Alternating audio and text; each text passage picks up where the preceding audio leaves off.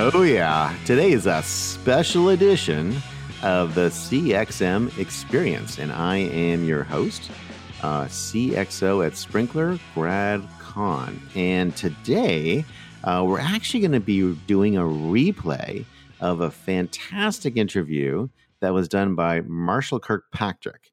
And Marshall leads the evangelism and analyst team at Sprinklr. Marshall runs a fantastic video cast called Coffee Club. And Coffee Club you can find on Sprinklr's site. You can also find it on YouTube and other places, or just, do a quick search on Marshall's name, Marshall Kirkpatrick.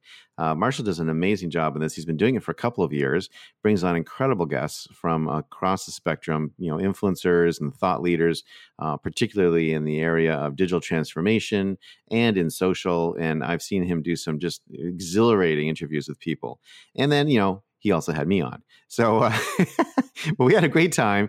Marshall and I sort of threw the ball back and forth for a bunch of passes. And we're going to break this into two parts because it was a bit of a long one. So here's part one, and enjoy this special edition of the CXM Experience.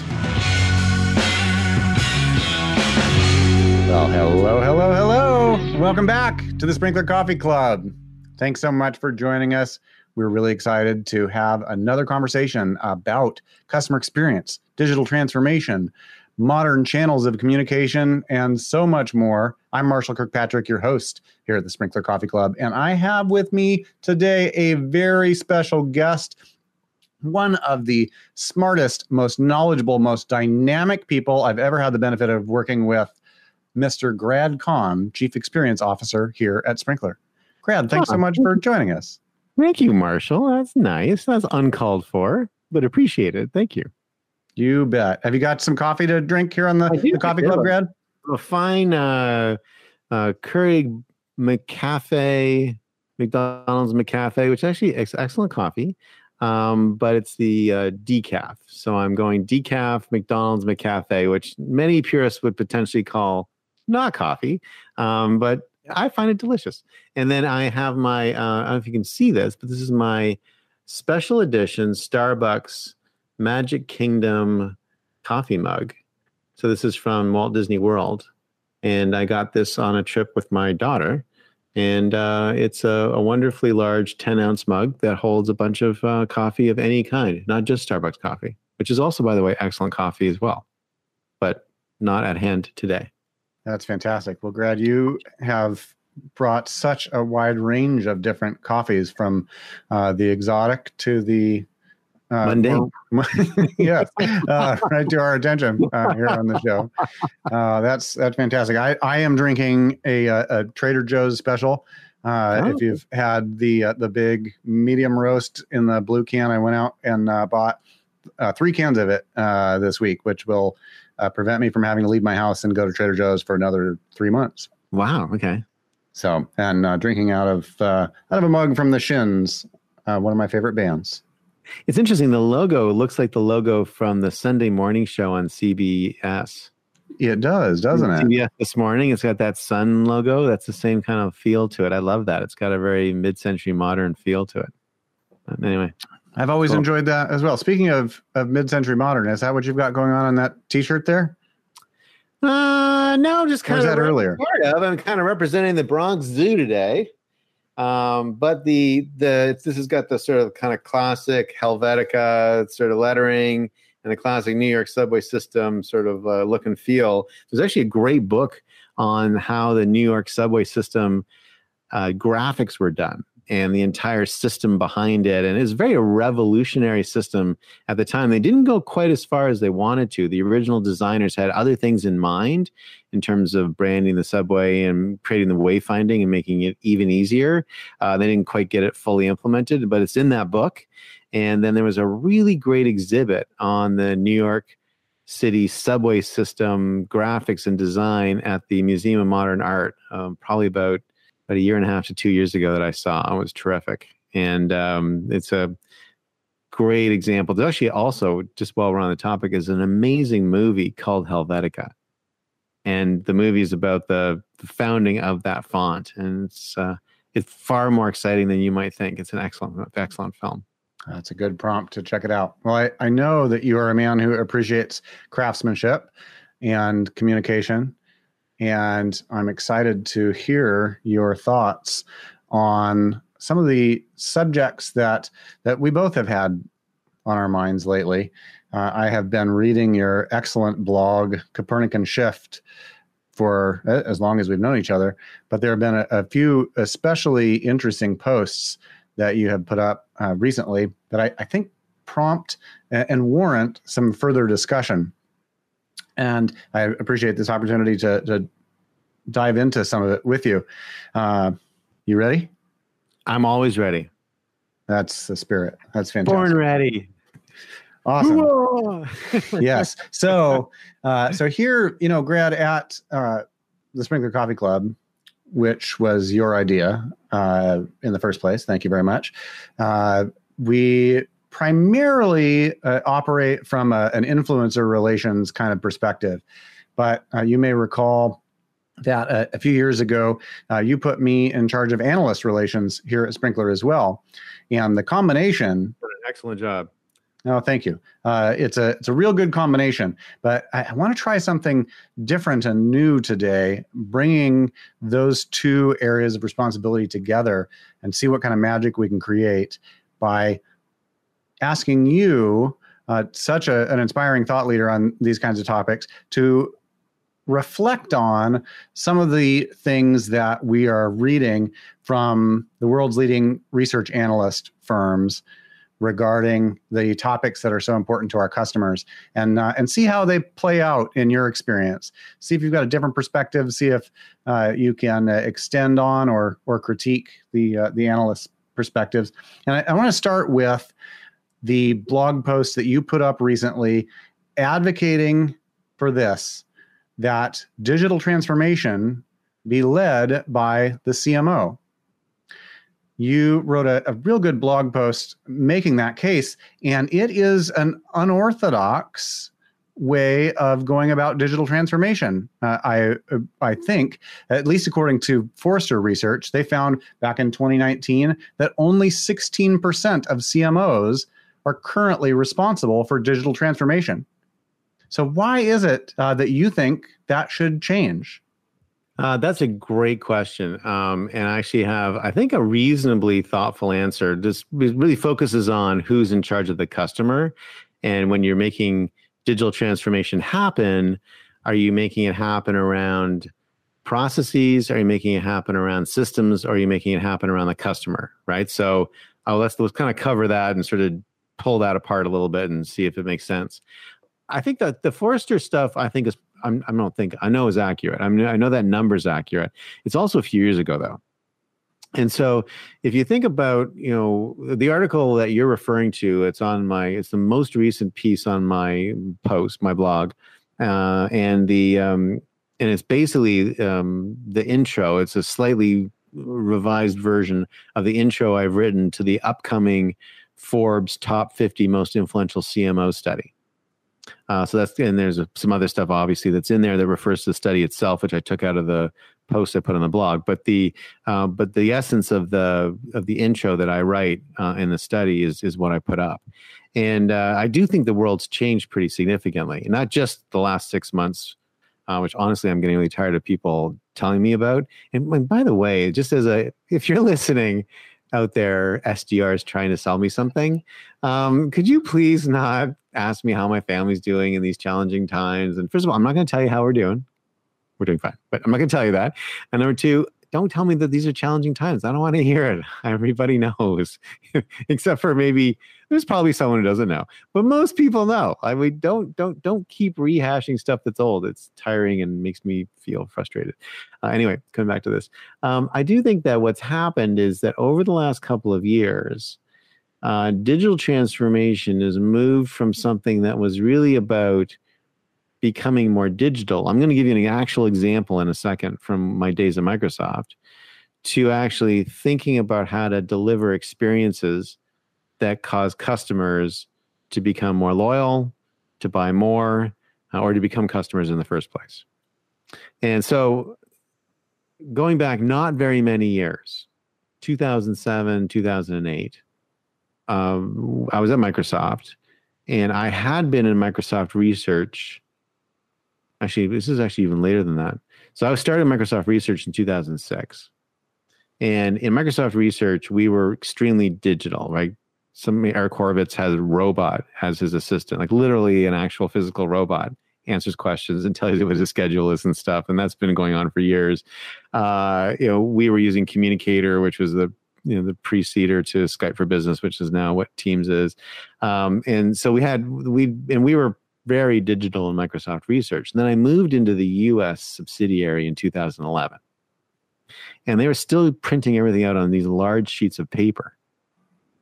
And I had literally not used a piece of paper in so many years. And I had not had a phone on my desk. I've been using my computer as my phone for years at this point. I didn't even know how to I didn't know what to do with the paper. It just started piling up on my desk because I didn't know I'd forgotten how to file and I'd forgotten what to do. It was just like this alien invasion of like this virus that sort of started spreading over everything. And so that's 2011. It's like yesterday. And so 2012, 13, somewhere in that zone, Steve Ballmer's like, we're going to go digital. We're going to digitally transform the company. And at that time, what he meant was we're going to stop using paper. And so our budget sessions and our mid-year reviews and the strategy sessions and all the things that there's a very strong rhythm at Microsoft that we would go through, it became paperless. And we would, use our phones or we would use our computers to access it. And then there was a fairly steep learning curve. And also many of the products at Microsoft were adapting quickly. Like OneNote had started to become very, very, very useful product, but was still working. And the Surface touchscreens were just coming in. Like there's a bunch of stuff all happening at the same time. There's a lot of innovation. It was very messy and very exciting and very fun. And I remember my boss, Allison Watson, who is genius and an amazing manager, one of the greatest people I've ever worked for. She had been very comfortable in the paper world. But what's great about Allison is that she could get behind anything and she's like, all right. And like, it was either overnight or over a week. We went from paper to no paper and just off we went. And then Allison got one of the very, very large Surface hubs in her office. There are these, I think, there's 100 or 120 inch one, and there's like an 80 inch one, and she had the really big one, and you could stand in front of it, and you could draw on it, and you could do back and forth communications and all sorts of stuff. It's a pretty incredible device. But she was like one of the very first people with one of those, and she just dove headfirst right in, and that's what digital transformation meant. These 5 or 6 years ago. So that Forrester study, 2016. That is just, I'm sure the CIO was probably driving a lot of the digital transformation because many companies were still very much paper-based. And even up until a few months ago, many companies still required wet signatures, which is, a signature on ink on paper. And now suddenly everyone has discovered, the Adobe product, I think, is like the dominant player now. I think Microsoft has endorsed the Adobe product, and there are other players out there as well. But everyone's got digital signing as kind of part of what they do. And so digital signing was part of what it meant to be digitally transformed, right? So that's why I think that Forrester stat's accurate, but it also is a reflection of the time. Well, I'm trying to write in maybe a slightly more. I'll admit that I might be a couple of years ahead, or maybe a year ahead. I feel comfortable saying that. I don't think I'm 5 years ahead on this. But what's happened now is that we're kind of really not talking about whether it's a good idea to use computers or not anymore. I think we're mostly through that stage. Okay, I think that what we're talking about is our customers will buy from us online. Their propensity to buy or desire to buy will be driven by the experience of the buying journey. We need to compete based on that, and there are many good and bad versions of that out there. And so what digital transformation now means is, how do we as a company make sure that we're delivering an experience to the customer that makes them want to stay a customer or be a customer or be a more valuable customer.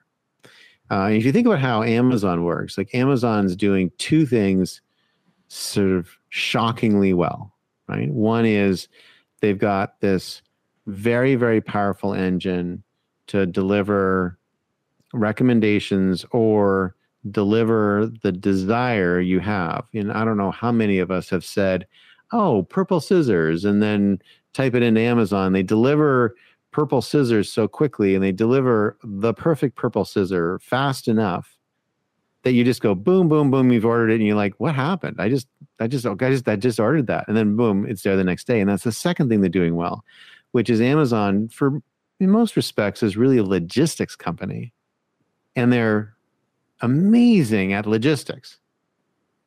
Because there's also something about, I order the purple scissor, I want the purple scissor, I go to buy the purple scissor and it says it'll be delivered in 2 weeks. Do I really need purple scissors? Maybe I'll just go to the store. Maybe, and then you move on. But if it's going to be delivered like today, or tomorrow, it's like, that's probably faster than I could get to the store. And that keeps creating that connection. And so as companies think about becoming amazing at logistics and amazing at selection, there's a lot of work to be done there. And so the digital transformation that has to occur is around the customer. Okay, so who knows the customer best? Who tends to own that customer relationship?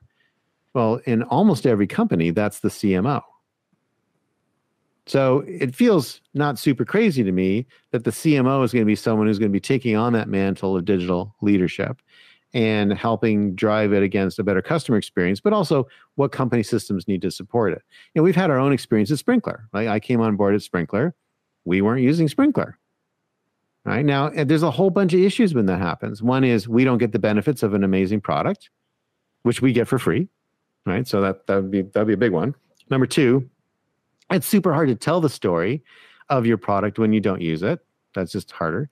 Number three, your product's not going to be as good as it could be if you're banging on your own product every day. I saw this at Microsoft. There's no question that OneNote got a lot better when the whole company started using OneNote for doing budget presentations.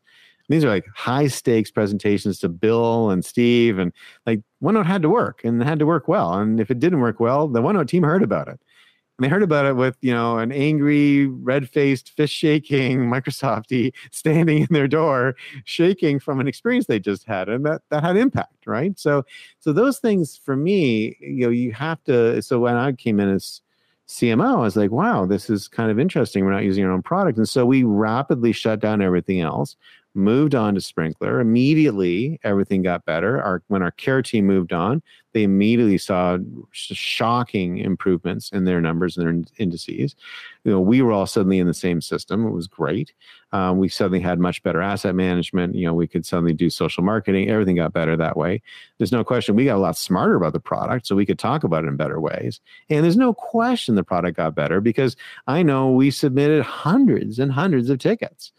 And we had an inside track on getting those things fixed. And now we're well on our way to having a full top to bottom, end to end marketing product that could be the only thing you use in marketing. That wouldn't have happened if we weren't using it. And so that's an example of digital transformation. Other people in the company could have done it, but it happened to happen at the CMO level because, I own the customer relationship, and the customer relationship was driving a need and desire to have that. And that's exactly what Forrester recommends to CMOs that aspire to drive digital transformation is first, to transform your own marketing, and second, to drive customer obsession throughout the entire enterprise.